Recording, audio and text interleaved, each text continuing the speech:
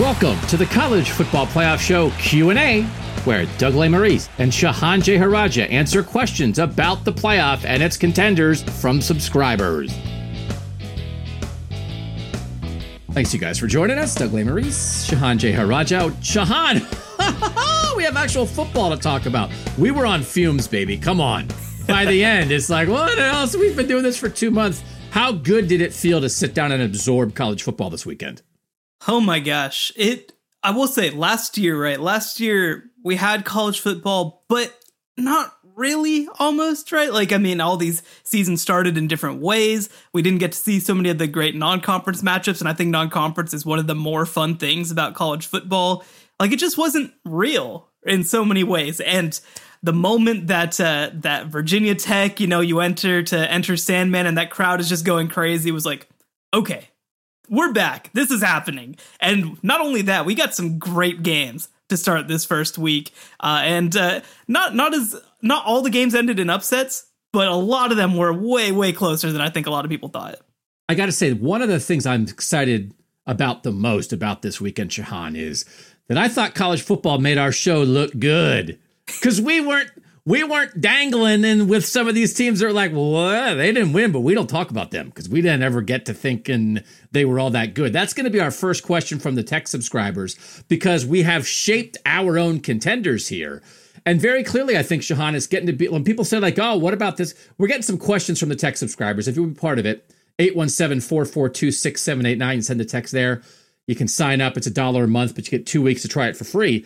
People say, what do you think of this contender, that contender? And contender just means the teams we talk about. I like that we've zeroed in on that. But that means, for instance, like some of the stuff that went way wrong, we're not worried about because we were never really in on some of those teams. Yeah, I mean, it's definitely interesting. I mean, I feel validated on some of my picks. I feel validated on some of the votes that I was turned over on. I think that we can probably start with one of those teams pretty early. But I mean, I will say in general, right? Alabama looked awesome. Alabama looked as good as better, actually, than what I thought they were going to look like. And the other thing, too, here's the danger of playing on that first night, right? Is like, all of us haven't seen any of these teams, so we're micro just analyzing every little thing. And it's like, oh, CJ Stroud, he didn't look very good throwing this throw. And then all these other games happen. It's like, oh, that wasn't that big a deal. Oh, no, right. It was like, oh, CJ Stroud missed a couple throws. Then it was like, oh, DJ Uiagalelei got sacked 7 times. Right. And looked like he didn't know what he was seeing for most of the game. So, oh, young quarterbacks. I did think, to your point about non-conference games, man, did we miss them last year. We just lost all the context. And so to get Clemson, Georgia, I mean, that was certainly a specific kind of game, but that's one of the best games out of the chute that we've seen in college football in I don't know how long, right? And Alabama took care of business. I know, North Carolina, Virginia Tech, that's a conference game, but it gave us a read on some stuff. We got a read out of the gate. And I think a lot of it, listen, Shahan, there's going to be an overreaction. And some of the teams that struggled in week 1 are going to come back in week 2 in a big way. And we know that. But I think there was enough stuff that you could pick up on. Sometimes I think we put too little in week 1. Because you can say, oh, it's only week 1. But yeah, but you only got 12 weeks. It's a 12th of the regular season. I thought there was some real stuff that popped up that is going to matter in October and November and December. Yeah, no question about it. Well, with that, do you want to ask the first question? Look at you keeping us on task. I'm just so excited to talk about football. I went to a high school football game Friday night. It felt great. Thursday night, I was at the Ohio State game in Minnesota. That means on Saturday, I got to be home and watch all the games. And I just want to hang out and bathe in college football. And Shahan is like, Doug, this is a podcast. It's not just a phone call where I just call up Shahan and say, hey, man, how you doing? This is a pathway. This is a pathway to talking about it. Come on, let's get going. All right.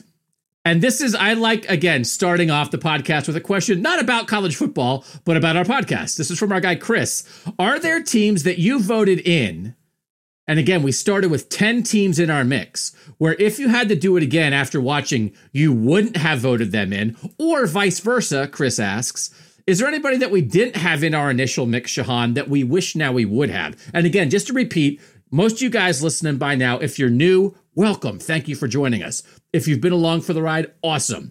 It was Bama, Clemson, Ohio State, Oklahoma, Georgia, Notre Dame, Texas A&M, Iowa State, Cincinnati, Oregon. That was our 10 to start. How much did we get wrong, Shahan? If I'm talking about my votes, I mean, I don't want to be a jerk here. I feel like I was very validated. I feel like the teams that I thought were going to look good looked pretty good. Now, the one exception, and this is not a team that I regret putting in by any means, Iowa State did their early season Iowa State thing. That was just inexplicable, but they do that every year. I know that it doesn't make it better because you can't go down to the wire with Northern Iowa, but they do this every year and it doesn't end up actually mattering. But other than that, I mean, I was kind of out on Notre Dame. I didn't think it was going to go quite like that, but I mean, I think that was validated. I'm glad that I stood up and said no to North Carolina. I don't think I expected it, again, to look as bad as it did, but I'm glad that I didn't. And I'm glad that that this was more of an off-air thing. I'm glad that we didn't have the LSU discussion because I didn't see it. I saw them as a 5-5 team that was, coming back with some nice things, but still had a lot of question marks. So I'm not going to say no that actually, and one more to mention, too, is Oregon. Oregon, obviously, going down to the wire with Fresno State, another team that I voted against. So I'm not saying that I didn't do anything wrong, but I had a pretty good offseason. I had a pretty good offseason. So, couple things. And I do want to talk about Nasty Shahan for a moment because we got a taste of it over the weekend. And I was like, where did that come from?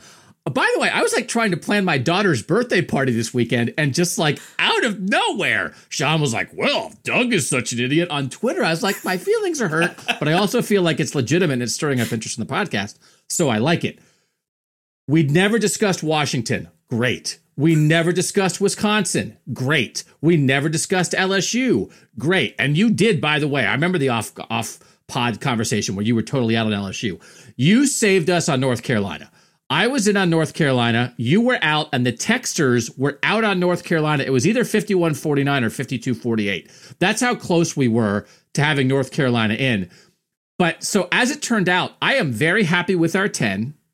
And there's not somebody that wasn't in our 10 that I wish was in. There wasn't anybody that I thought announced themselves this weekend as like, hey, here we are.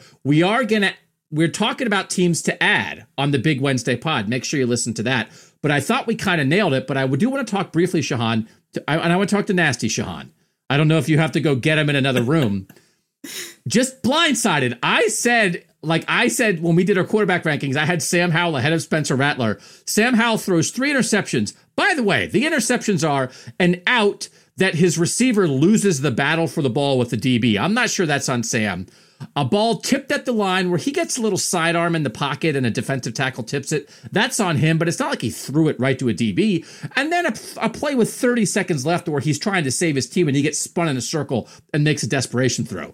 So I don't even remember. I just remember the feeling in my heart when I read it. I don't remember what it said, but Shahan was like, ho, Doug's guy Sam Howell throwing 3 picks. Can't believe he liked him more than Spencer Rattler. And then Spencer Rattler came out against Tulane and just threw it straight to Tulane for no reason 3 times, except one was called back by a bad penalty. So if I was wrong about Sam Howell, I think you were equally wrong about Spencer Rattler in terms of, man, the 2 best quarterbacks in the country sure made some mistakes in week 1. Well, I mean, come on. Spencer Rattler knows it's week 1. We need some excitement. We need some pizzazz. I mean, come on. We got to give those wonderful Tulane Green Wave. It's been a tough week for Tulane. I mean, come on. We got to give them a nice moment, right? It was basically their home field. They had a logo painted right on the field. But no, in seriousness, the one guy that we both need to apologize to in a big way is Bryce Young, because, oh my goodness. Apparently, it does not matter what your arm angle looks like in a spring game, because if you can throw the football, you can throw the football. Yeah, he has great receivers. Yeah, he made some things happen. But the thing that impressed me so much about him was just how poised he was, right? Like, I did not expect that. You can't really, I think it's hard to project that sort of thing, but like, he just did such a good job, and his line did a great job, of course, but like, when he was pressured, he never panicked. He always kept his eyes downfield. There was one play, I mean, it was like early in the second quarter, I think, where he just drops back, he gets a light pressure, and he's running out, and it looks like a scramble, right? He's about to get 3 yards and get tackled. and he throws it just like 11 yards for a first down. And just that kind of ability. I mean, he was so accurate. The ball came out so quick. We owe a big apology to Bryce Young because at least in week 1, he was the best quarterback in college football. Clearly among the 3 second-year guys, first-year starters for Clemson, Alabama, and Ohio State, it was Bryce Young, and it wasn't even close compared to what DJ Uiagalelei and CJ Stroud did. I thought Bryce Young looked kind of like Spencer Rattler. Spencer Rattler, to me, almost looks disinterested at times. Yeah. He reminds me of Zayn from One Direction, and that he has great individual talent. But see, you got to be listening to the pod, so you know what I'm talking about. Great individual talent, but sometimes he's in the pocket and he's so calm. It's like, does he even want to be here? And then he's like, 31-yard strike, 26-yard touchdown, airmail a throw in the middle of the field for an interception for no apparent reason. Where Bryce Young looked as calm as Spencer Rattler looked, but looked more locked in every snap. And there were plays. Bryce Young had moments where he would step up in the pocket, where he would maneuver and move out and then rip it in a way that was like, DJ can't do that right now. CJ can't do that right now. That looked like a veteran dude. So we had Bryce Young lower in our rankings. He looked very good, but I also have a take on Alabama, which I actually think might be the question that we're getting to now. Yeah, let's move on. This is from Greg. Should we just crown Alabama as national champs, then set up the playoffs to determine number 2? No. Oh. Because I do not want you to get sucked in by Nick Saban, diabolical, scheduling, genius. Miami is not good. They did not come out and compete in the first half. And you could tell they did a couple things in the second half where it was like, well, they have a couple dudes. They could do a little something. Why didn't they do this before it was 41-3? They got stopped on a 4th and 1 at the goal line because they tried a hurry up kind of thing and they slammed De'Aaron King into the line. They had another red zone trip that they had no red zone plan and it wound up in a field goal. I'm not saying they were going to beat Bama. They were never going to beat Bama. But they should have competed better, and this win is going to fool some people on Bama. It's going to lead to some questions like this, and I would like to reference, again, Nick Saban, diabolical scheduling genius. 2012, they open up with Michigan. Michigan's number 8. Bama beats them 41-14. Michigan goes 8-5. 2013, they open with Virginia Tech. Virginia Tech has a great reputation. Bama wins by 25. Virginia Tech goes 8-5. 2014, they open with West Virginia. Hey, it's West Virginia. They only win by 10, but it's still a good, solid Power 5 win. West Virginia goes 7-6. 2015, they open with Wisconsin. Wisconsin's number 20. Bama wins 35-17. Wisconsin goes 10-3. They finish 21st in the country and win the Holiday Bowl. Who cares? They're not a good team. They lose 2 other games in the regular season to teams they shouldn't lose to. 2016, USC, 52-6. USC is number 20 at that point. They go 10-3, but they lose 3 of their first 4 as they're finally starting Sam Darnold. Bama beats non-Sam Darnold USC, and then they go 10-3 with Sam Darnold. They get all the credit for the USC win. USC stinks when they play Alabama. 2017, Florida State's number 3. They're number 3. They go 10-3. They finish number 9, but they are still not that good. They are still like, it is not a great team. They beat Louisville in 2018. Louisville goes 2-10. They beat Duke in 2019. Duke goes 5-7. This is what they do. They schedule Power 5 teams for their openers. Those were all neutral site openers against teams that you think you're impressed in the moment because Bama beat them. And it turns out those teams are not good. Miami is not going to be good. It is De'Aaron King, and they do not have a plan. Manny Diaz is trying to be the defensive coordinator and the head coach. It's not going to work. Everybody got fooled, and that first half domination was as much about Miami as it was about Bama. Now, Bryce Young, cool in the pocket. Woo, baby. Alabama defense, nothing easy. Nobody is ever open. They don't give you any easy stuff. But I would not come out of this. The main thing is, do not come out of this weekend thinking Bama is that much better than Georgia. Or come out of this weekend thinking Bama, that Spencer Rattler can't do anything when he finds himself again, right? That Spencer Rattler couldn't do something with this Bama defense. Don't get tricked. They are Bama. but they are not as good as they looked in that first half because that was them taking advantage of an overrated Miami team. They were number 14 in the country. That is not the 14th best team in the country. Do you disagree with that, Sean? So I think that it's on track. I think that Miami's probably about a 9-3 team. But I think the thing to me that impressed me more was just the fact that it looked like a regular Alabama team and that they did regular Alabama things. And that doesn't mean that they're better than Georgia or Clemson or Ohio State today, but it means that they're at a starting point that I don't think I expected them to be at, right? Like, because you mentioned it. Several of those teams, especially, I mean, you go back and talk about, right, playing West Virginia, who was a pretty good West Virginia team back in 2014, I think it was, and only winning by 10, right? Like, so winning easily, clearly being the better team on the field, but only winning kind of close, like, and that was not a title team for Alabama. That was a borderline title team for Alabama. But they came out and you mentioned it, go up 41-3, really make it look easy. And the other thing that impressed me too is that it's one thing for them to just like line up and bowl you over, but they just won in so many different ways. I think that's also what impressed me about it. Now, I'm not declaring them better than everybody else. I'm not declaring them as the reader suggests or the listener. I'm sorry, I'm used to the internet, but I'm not doing what the listener suggests and saying it's over. Nobody else can win, but we talked about it last week on our preview show. I thought that Alabama was maybe a step behind this year. I thought that maybe they were a team that was going to lose 2 games. Well, this looks like a regular Alabama team. They look like a team that's going to clearly get to the playoff. What happens when they get there, I think, is a different conversation. But at least for this 1 week, which is all the data that we have at this point, they look like a playoff team.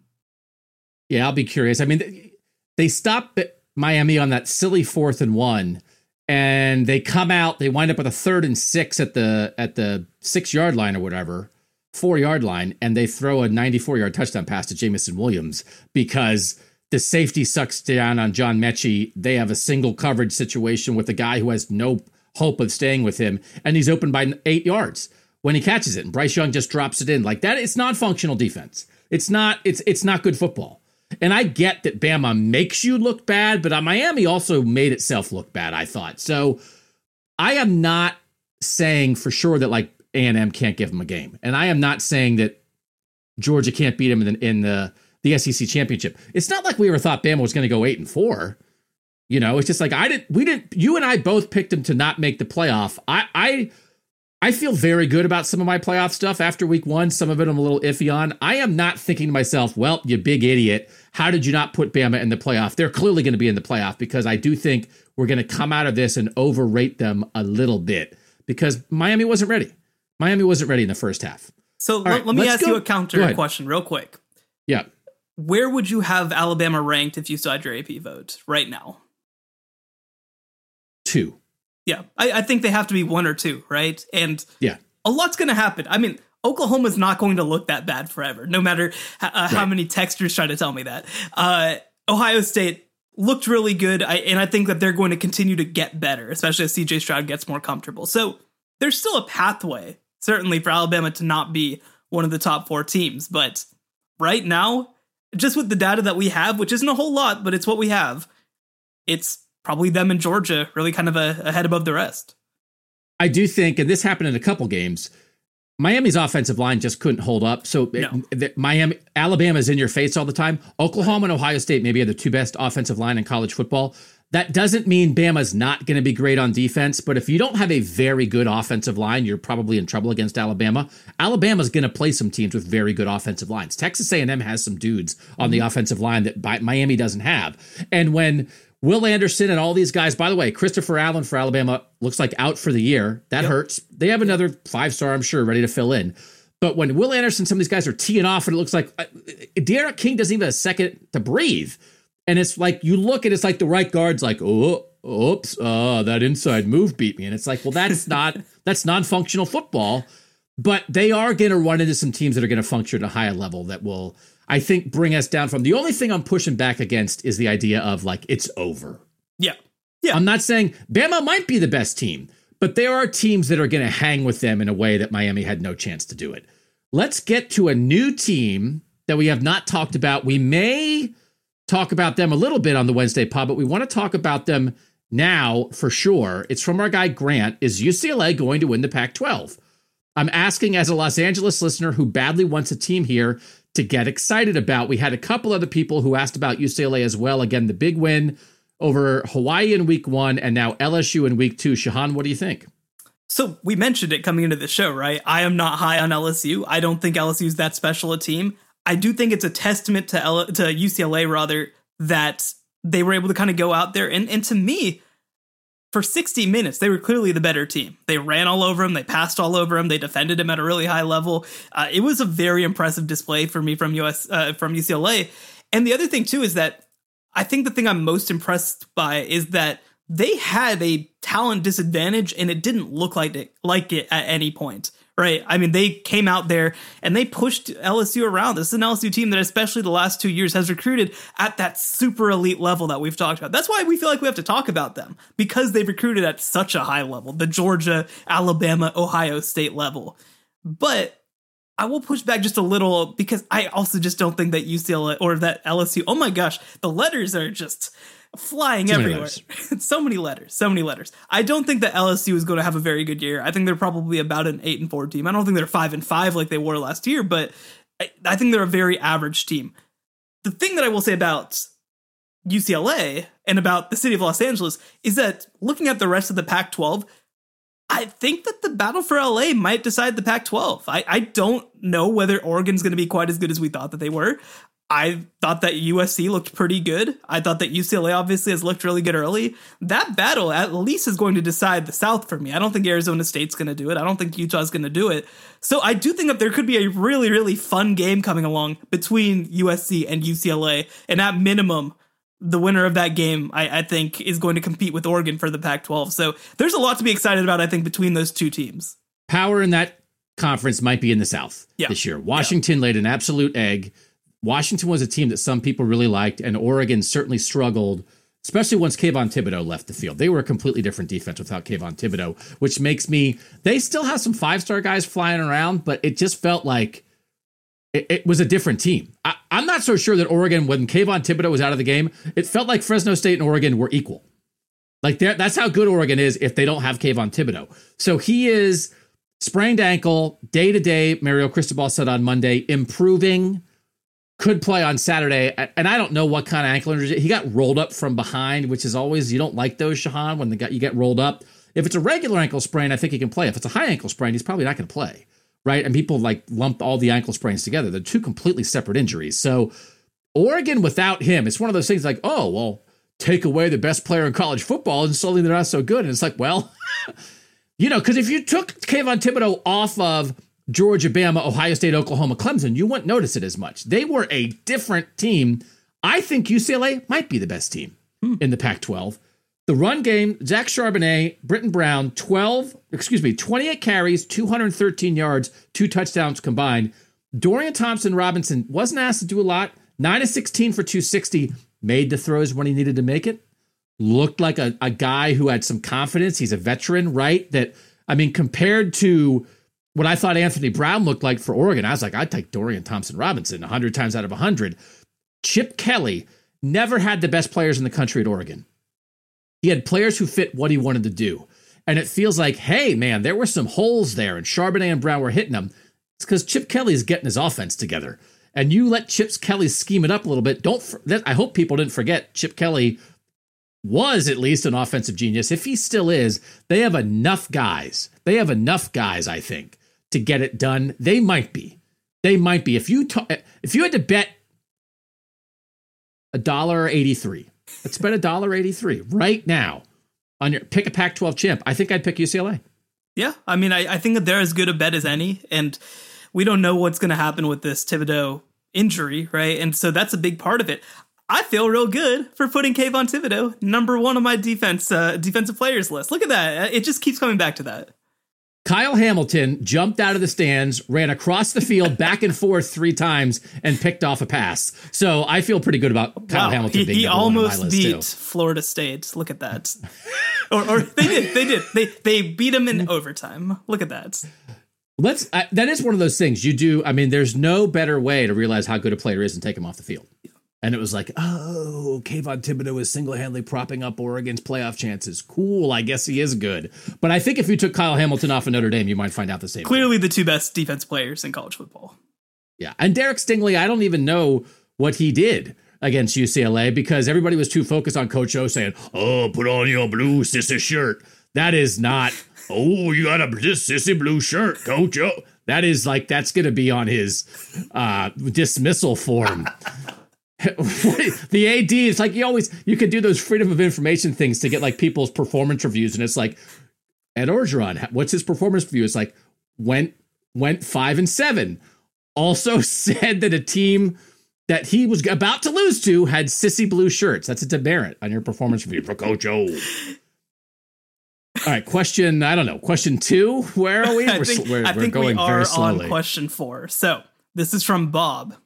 Should Oklahoma or Ohio State feel more vulnerable to missing the CFP after week 1? So I'm going to spread this out to a bigger picture thing. Ohio State is still so explosive. At a moment's notice, Garrett Wilson and Chris Olave can kill you. The mistakes that CJ Stroud made, a lot of them were young quarterback mistakes, and he did rally in the second half. I think there might be some things with CJ Stroud that aren't only first game jitters. Seeing him in the post-game like the post-game press conference, I thought he explained things really well. I thought he handled himself really well, but he still missed some throws. He still has, not limitations, but not the up side of some guys. But Spencer Rattler has got to get locked in, man. Like he let Tulane back in that game, and this is the only reason that I would say Oklahoma is slightly more vulnerable. And we're going to get into all of this more on the Wednesday pod. It's like, who can make them pay for it? Who can make them pay for it? And if I am not out on Iowa State, especially defensively, and that Spencer Rattler, who still put up good stats and hit a lot of throws against Tulane, if he's going to have 4 or 5 loose plays against Iowa State, I think they know how to make him pay for that. I don't exactly know who's going to make Ohio State pay for CJ Stroud being a young quarterback. So that's the only reason. Shahan, watching those 2 games, some loose quarterback play, defensive lines that got after it when you needed them, because all of a sudden when Tulane was trying to win the game on the last drive, Oklahoma's defensive line was like, oh, wait, the game's on the line? Pressure. Ohio State's defensive line is like that, but some loose quarterback play and secondaries that you have no faith in right now at Oklahoma or Ohio State. They are very, very similar teams to me, Shahan, except Ohio State has the super dynamic, explosive receivers, and Oklahoma has the veteran explosive quarterback. Those are the differences. Otherwise, it's almost flipping a coin on, are either of them actually vulnerable? No, but they'd make you a little nervous, I think. Yeah, I'd agree with that. I'm still not especially worried about either. I think both are going to be playing in the college football playoff. I think both of them are going to be at least 12-1, if not 13-0. And I will say, though, I think you're right. Looking at the Big Ten, the Big Ten has a lot of pretty good teams. And there is absolutely nobody to me who can possibly keep up with Ohio State scoring. Just nobody. Yep. Iowa State probably can't keep up with Oklahoma game after game, week after week. But they can. They have the ability to do so. And we heard actually from Matt Campbell that Breece Hall's a little banged up. That probably was part of why he had kind of a poor game for them. When he gets back, they'll be really good. I would say it's going to be fine. I mean, I don't know if you watch that Penn State game and think, wow, that team is definitely going to be able to score enough to beat Ohio State. I don't know if you do that with Iowa. I mean, I think Iowa looked really, really good. They look clearly like the best team in the West to me, but it's Ohio State, right? So I don't feel like either of these teams really has much to worry about. And even I think that the other side of this too is if you're Oklahoma, you saw Iowa State struggle. And so you know that they can really struggle like that. If you're Ohio State, you saw Oregon look pretty terrible. Yeah. I mean, I understand that both didn't look quite as good as we wanted them to, especially Oklahoma just deciding to stop playing football at halftime for some reason. But yeah. I don't know. Nothing's really changed for me. I will ask, do you know offhand who the head coach of Fresno State is, who Oregon played to in a real fight there. There's no reason. Dave Wanstead. Is it Dave Wanstead? It's not Dave Wanstead. Is it Urban? Is it Urban? It's not Urban, is it? Urban didn't go to Fresno State, did he? No, he did not. He did not. Who is it? It is Kalen DeBoer, the former offensive coordinator at Indiana. Oh, yeah. No, that guy. Yeah, that guy. Yeah. Oh, that's where he went? Oh, yeah, that guy. I like it. Hey, that was just a flex. That was like, I'm Shahan Jeharaja of CBS Sports. I'm a national writer, and I know who the Fresno State coach is. Absolutely. Previously, by the way, Jeff Tedford, a name that you might recognize. So, yeah, Jeff Tedford at Cal came into Ohio State one season and almost beat him. All right, we have 4 more questions to get to. We need to talk about the Clemson-Georgia game, and we will do that next on the College Football Playoff Show. Doug and Shahan, the people asking these questions are paying $1 a month to do it. $1 a month. It's like 3.5 cents a day. It's Jacob asking this after watching the entire Clemson-Georgia game twice. I have no idea if both of their defenses are great or if both of their offenses stink. I honestly think it might be both. What percentage of that game do you believe was bad offense by both teams versus great defense by both teams, Shahan? So especially with Georgia's defense, I think it was great defense. I think that they just caused havoc against Clemson's offensive line. Like, Clemson's offensive line is not very good. I don't want to understate that. But especially on the interior, there was nothing. There was nothing there. It just wasn't happening. And, and I will say on the other side too, like, we knew that Clemson had probably the best front four in college football. And after 1 week, I've no reason to think that that's going to go otherwise. But like, man, Georgia's defense was just going crazy against that Clemson offense. And DJ was on his back so much of the game, whether or not he was getting sacked or not. Like, I don't know how many pressures they ended up crediting Georgia with, but it really should just be all of them. Just every snap was basically a pressure. On the other side, I do think that Clemson's defense was very impressive. I think that there was a little bit more bad offense there, too. I think that it really showed that they struggle at receiver. I think it really showed that JT Daniels, that he hasn't played a whole lot of games for Georgia. And, heck, especially on that back end for Clemson, like, they were without their top safety. I mean, that's the sort of thing that you should be able to take advantage of. And I understand with their front, it's harder. But I think that probably for Clemson, it was really, I think, a lot of Georgia being that good defensively. And for Georgia's offense, I think it was a lot of not having the receiver talent right now, having a lot of injuries there. But really for both of these, I still think that it was a lot of tremendous defense. It felt like Georgia had 13 guys in the field defensively. Yeah. A lot of the time. And they just were more, they sacked DJ Uiagalelei 7 times. I think JT Daniels got sacked once. I think I saw something that was like 18 hurries or something for the Georgia defense. And it was all different guys. Nakobe Dean was all over the place, 2 sacks on blitzes. Jordan Davis, I thought they did a good job limiting his snaps, but when he was in the game, he made a difference. They had different guys coming off the edge, different looks. And yes, Clemson was missing their safety, but I think long-term, I do think it was more about the defenses. And the good news for Georgia is you can see how Georgia's offense is going to get better because they had nobody. They didn't have their best receiver. They didn't have their best tight end. Eric Gilbert, maybe he'll never be here, but there was a time they thought they would. They missed like 2 other receivers, and then Jermaine Burton, one of the guys who played, had 2 catches for 11 yards, and Kirby Smart said he's practiced like 10 times in the last 45 practices. They basically were without like 4.5 of their top 5 skill guys. And so you can see, okay, well, Georgia's offense has somewhere to go. Clemson, in addition to an offensive line that let DJ get sacked 7 times, they had 0 run game. Nothing. It wasn't Lynn J. Dixon. It wasn't Will Shipley. It wasn't Pace. Nobody could run the ball. So I do think it was mostly defenses, probably 80% defenses. But I can see, as kind of what you said, down the line, there's going to be an answer for the Georgia offense that I don't know where the answers for the Clemson offense where those are going to come from. Right. No, totally agree. Well, let's go into this next one from Patrick.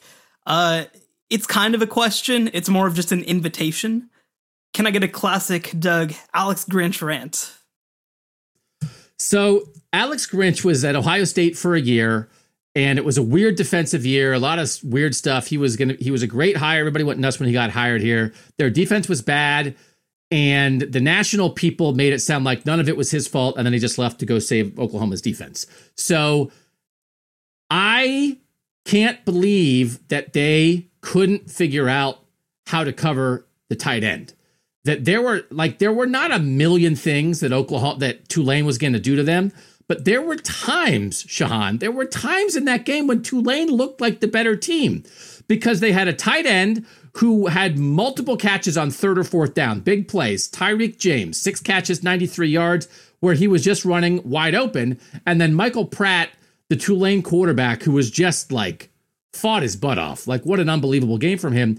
It just felt like there were the times, as I said before, that when the Oklahoma defensive line just absolutely got after it in a way that you thought Oklahoma would win 50-0. And so the reason of like, well, why didn't that happen every play? They have dudes. Nick Bonito had moments where he was in the backfield in half a second. They have dudes up front. I think they should have been able to dominate that game from a pass rush standpoint far more than we did. Limit Pratt in the run game. Take the tight end away. Tulane didn't have 5 different guys to go to. And so I have to lean back on, that's to me is on Alex Grinch. And there's some motivational stuff of like, they got up big and then they kind of relaxed a bit. And what are you doing? And all of a sudden Tulane has the ball down 5 with 3 minutes to play. Oklahoma could have lost that game. There were some weird plays. By the way, Oklahoma kicked 2 50-plus field goals. Thank goodness Oklahoma has an awesome kicker. They needed their awesome kicker to beat Tulane, but it's because, yes, Spencer Rattler gave them some short fields, but man, their talent level is above the way their defense played, and that has to reflect on Alex Grinch, both motivationally and schematically, Shahan. Yeah, I mean, it was bad. The other thing that I will mention, right, is that I also feel like a lot of this was a reflection on where their offense is at right now, too. Like, they just could not convert on these drives. You mentioned having to kick multiple 50-plus yard field goals. Like, it was weird. It wasn't even playing conservatively because playing conservatively is one thing. But, like, I think that one of the things that I've come back to is probably that it felt like they really didn't want to use their running backs because they've only got 2 of them right now because they had guys arrested, they had guys kicked off the team, they had guys transferred there, and they had one guy ruled ineligible because apparently of academics. Like, they've had the wildest offseason of almost any team in college football right now, and it felt like they just were so afraid of running the ball. And so, I mean, they technically ran the ball 35 times, but like 8 of those were Spencer Rattler. They brought in Caleb Williams, their 5-star quarterback, to run a goal line set, right? Like, it just felt like they didn't want to run the ball.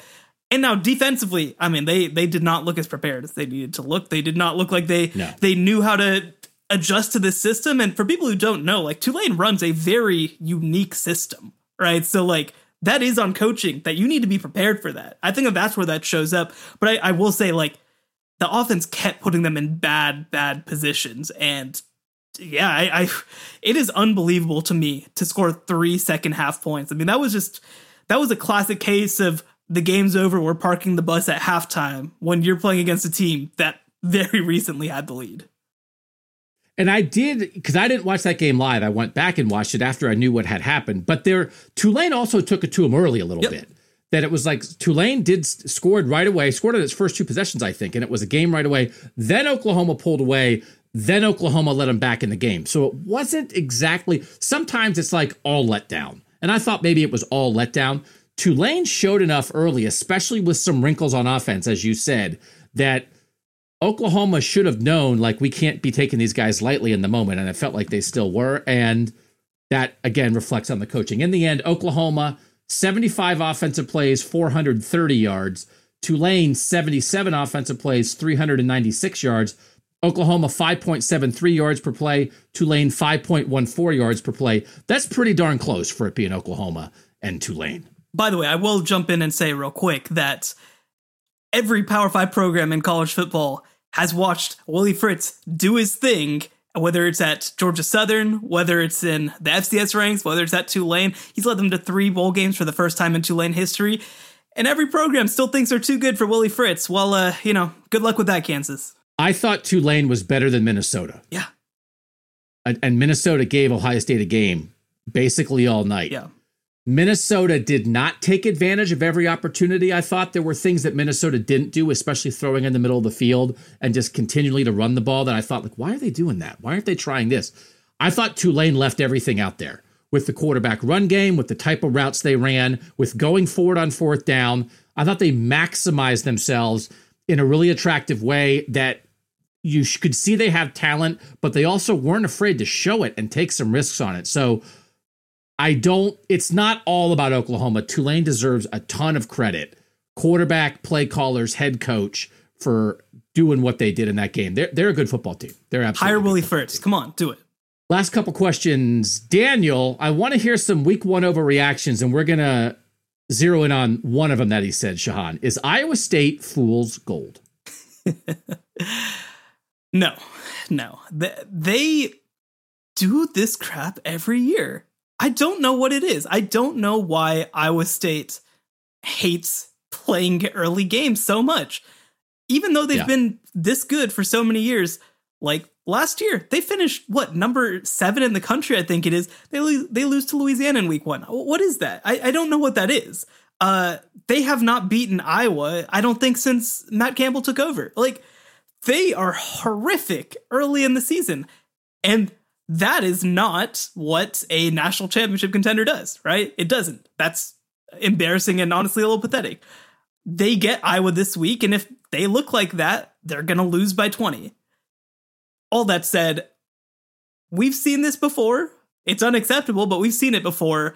And so I don't see a reason personally to treat it more than that. Now, again, if they do this against Iowa, then yeah, they're going to be out of our contender column. We're not going to talk about them all season long ever again. But at this point, I'm willing to say it's just a weird, dumb game that they continuously seem to do.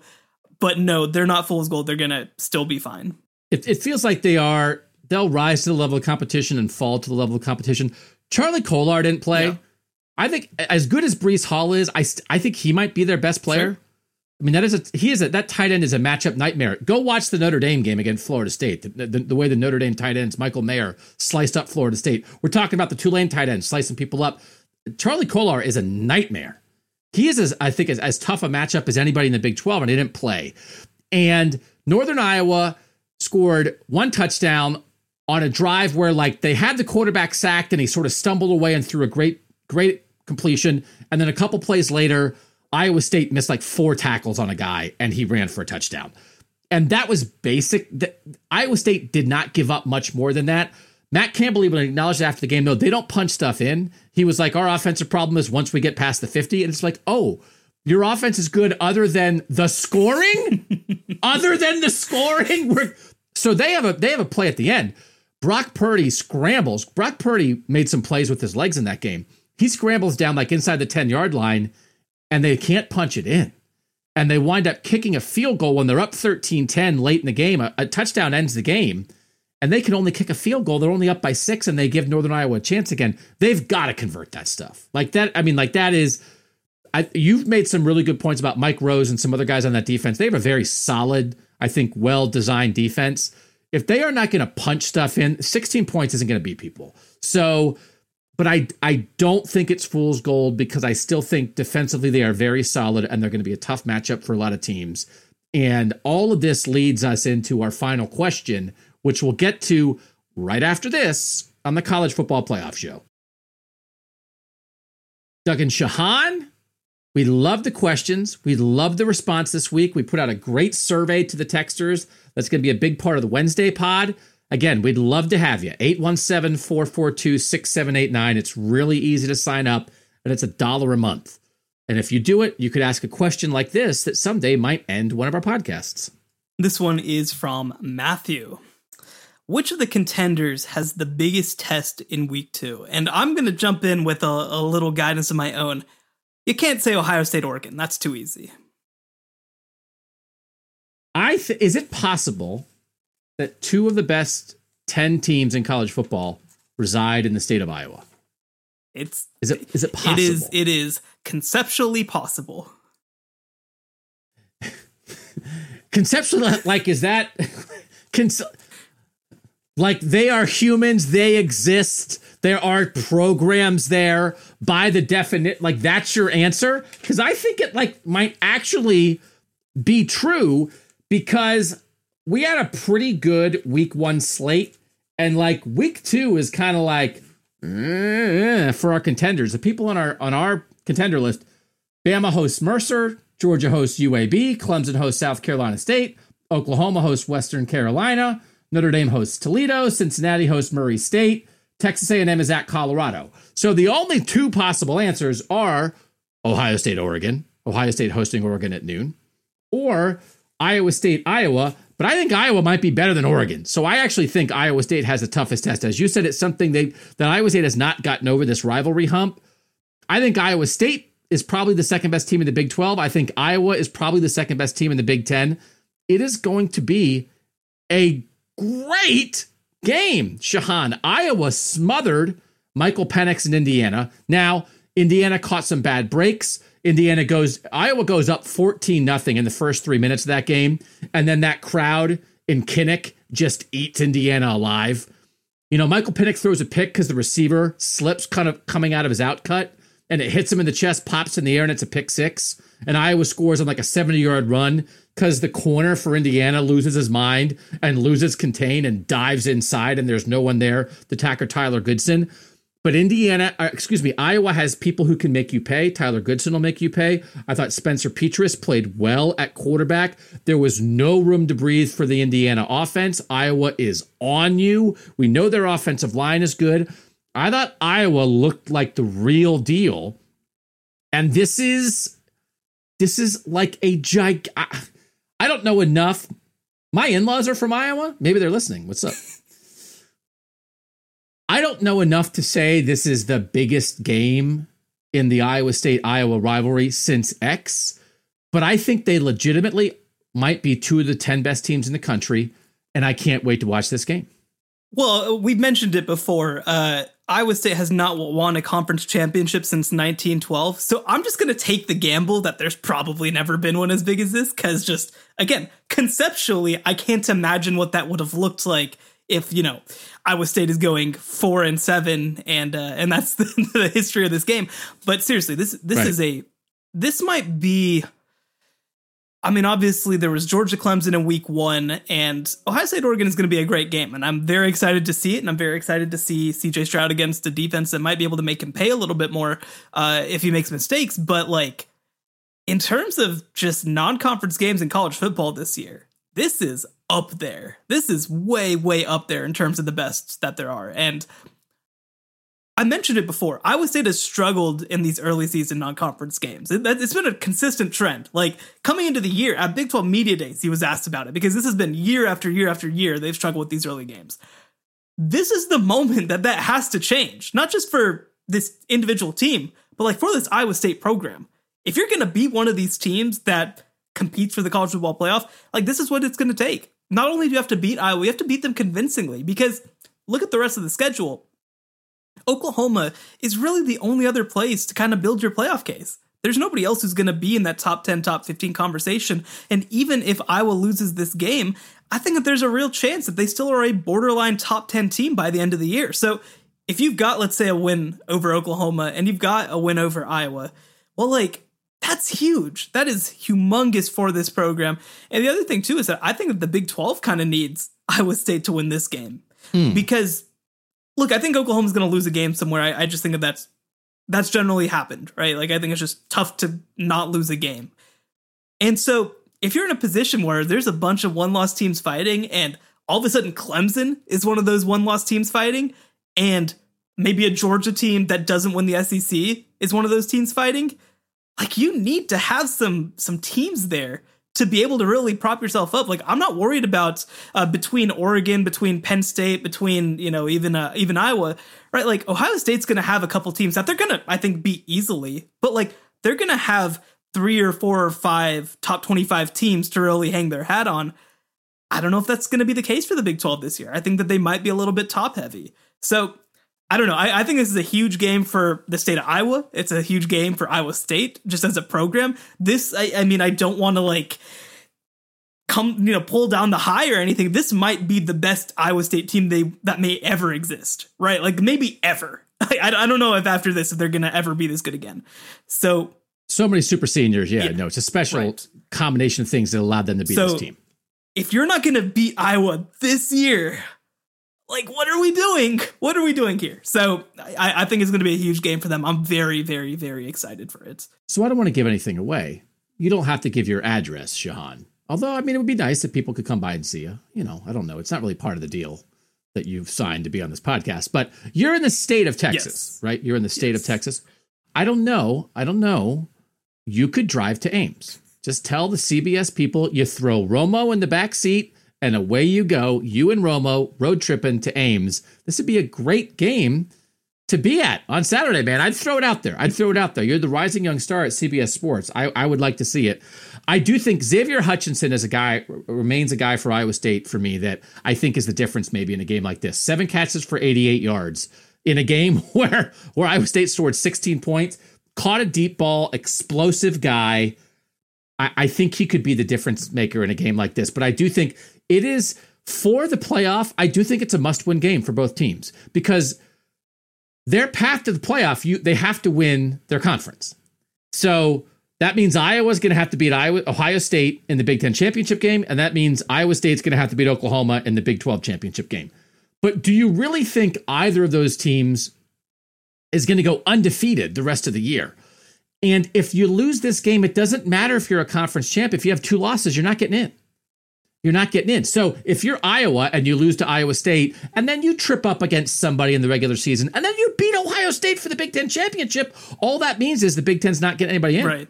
And if you're Iowa State and you lose to Iowa, and then you lose to Oklahoma in the regular season, you play them tight, and then you come back and beat Oklahoma in the Big 12 championship, you're not getting in because you have 2 losses. All you've done is ruin Oklahoma's season, but you're not getting in. So you can't lose this game as much as everything for winning your conference is still on the table for them. But I think for both these teams, the sights have to be higher this year because Oklahoma is not infallible. Ohio State has a young quarterback. If Iowa State and Iowa aren't going to beat Oklahoma and Ohio State this year, when are they? When are they? Is Iowa going to beat them when Quinn Ewers is the quarterback? Right? I mean, is Iowa State going to do it when they don't have a million super seniors and they don't have Breece Hall and Brock Purdy? This is a one-shot playoff chance in the 4-team playoff world for both these teams. And if you lose this game, that is almost over because now you have to be perfect the rest of the year. So that's how much is on the line here because I actually do think they are 2 of the 10 or 12 best teams in the country. I don't want to make a definitive statement at this point because the game has to happen, but it would shock me if the winner of this game isn't in our contender pile and the loser is just out for the rest of the year. I think that's it. That alone is motivation enough. Hang that in your locker room, Kirk Ferentz. We're going to be kicked out of the contender pile on the college football playoff show. Brian Ferentz got mad at me one time because I said something about he interpreted something I said as negative towards Nate Stanley, and all I could think is, why do you care what I say? Why would anyone care? But anyway, that's the Q&A pod. That's the press conference pod. We appreciate you guys making it happen. We couldn't do it without your questions. So join the text right now. Take a minute. Just take a minute. If you're still here 53 minutes in, you care enough to spend $1 a month. That's my plea at the end. It's like, for real, you spent 53 minutes of your life listening to this, but you don't want to spend $1 a month. 817-442-6789. You get to vote in surveys. You get to send us questions. And we drop in national college football tidbits once a day or so during the course of the season. It's fun. If you care enough to listen to this long, you care enough to subscribe to the text for 3 cents a day. Big Wednesday pod will be welcoming some teams to the contender pool. We'll be kicking some teams out of the contender pool, maybe. And Shahan and I will be ranking everybody 1 through 10 or 1 through 12 or whatever it is. Make sure you listen to the Big Wednesday pod. Make sure you read Shahan Jeyarajah at CBS Sports, where you were tearing up this weekend, right? I mean, just give the people a little bit of a feel for what does a new national college football writer do on the first weekend of the season. Oh man, well, first of all, what they do is they have a lot of screens open on their computer. A lot of screens. But no, I mean, I was writing news stories. I was obviously keeping track of every game. This was actually a great setup for me. I mean, the one thing that's a little sad, right, is like, I'll probably be in stadiums a little less than I was before, but it's actually such a great setup to be able to like watch everything happen and be a part of it live, right? Because usually I wouldn't watch the Alabama game live. Right? I wouldn't watch the Georgia game live. So it was a lot of fun to get to do that. This weekend, I'll actually be manning the CBS Sports live blog for Iowa versus Iowa State. So make sure and check that out at cbssports.com. It'll be a lot of fun. Trust me. If you want some idea of everything that I'm doing, follow me on Twitter at Shahan J. Raja, because it's a lot to list. I mean, I got to do everything from writing the like front page total recap of college football weekend to today I updated a Tom Fornelli story with more information about Randy Edsall. So you get just everything. That's a great part about working at CBS Sports. That is like from the highs of the front page to the lows of the end of Randy Edsall's career. That is the Shahan J. Haraja experience. I'm going to get in the Iowa State-Iowa live chat while you're in it, but I'm going to use the screen name Tony Romo. So if we'll get the people all excited, and then only you will know it's just me. Okay. Thanks to everybody for being part of the show. We'd love to have you.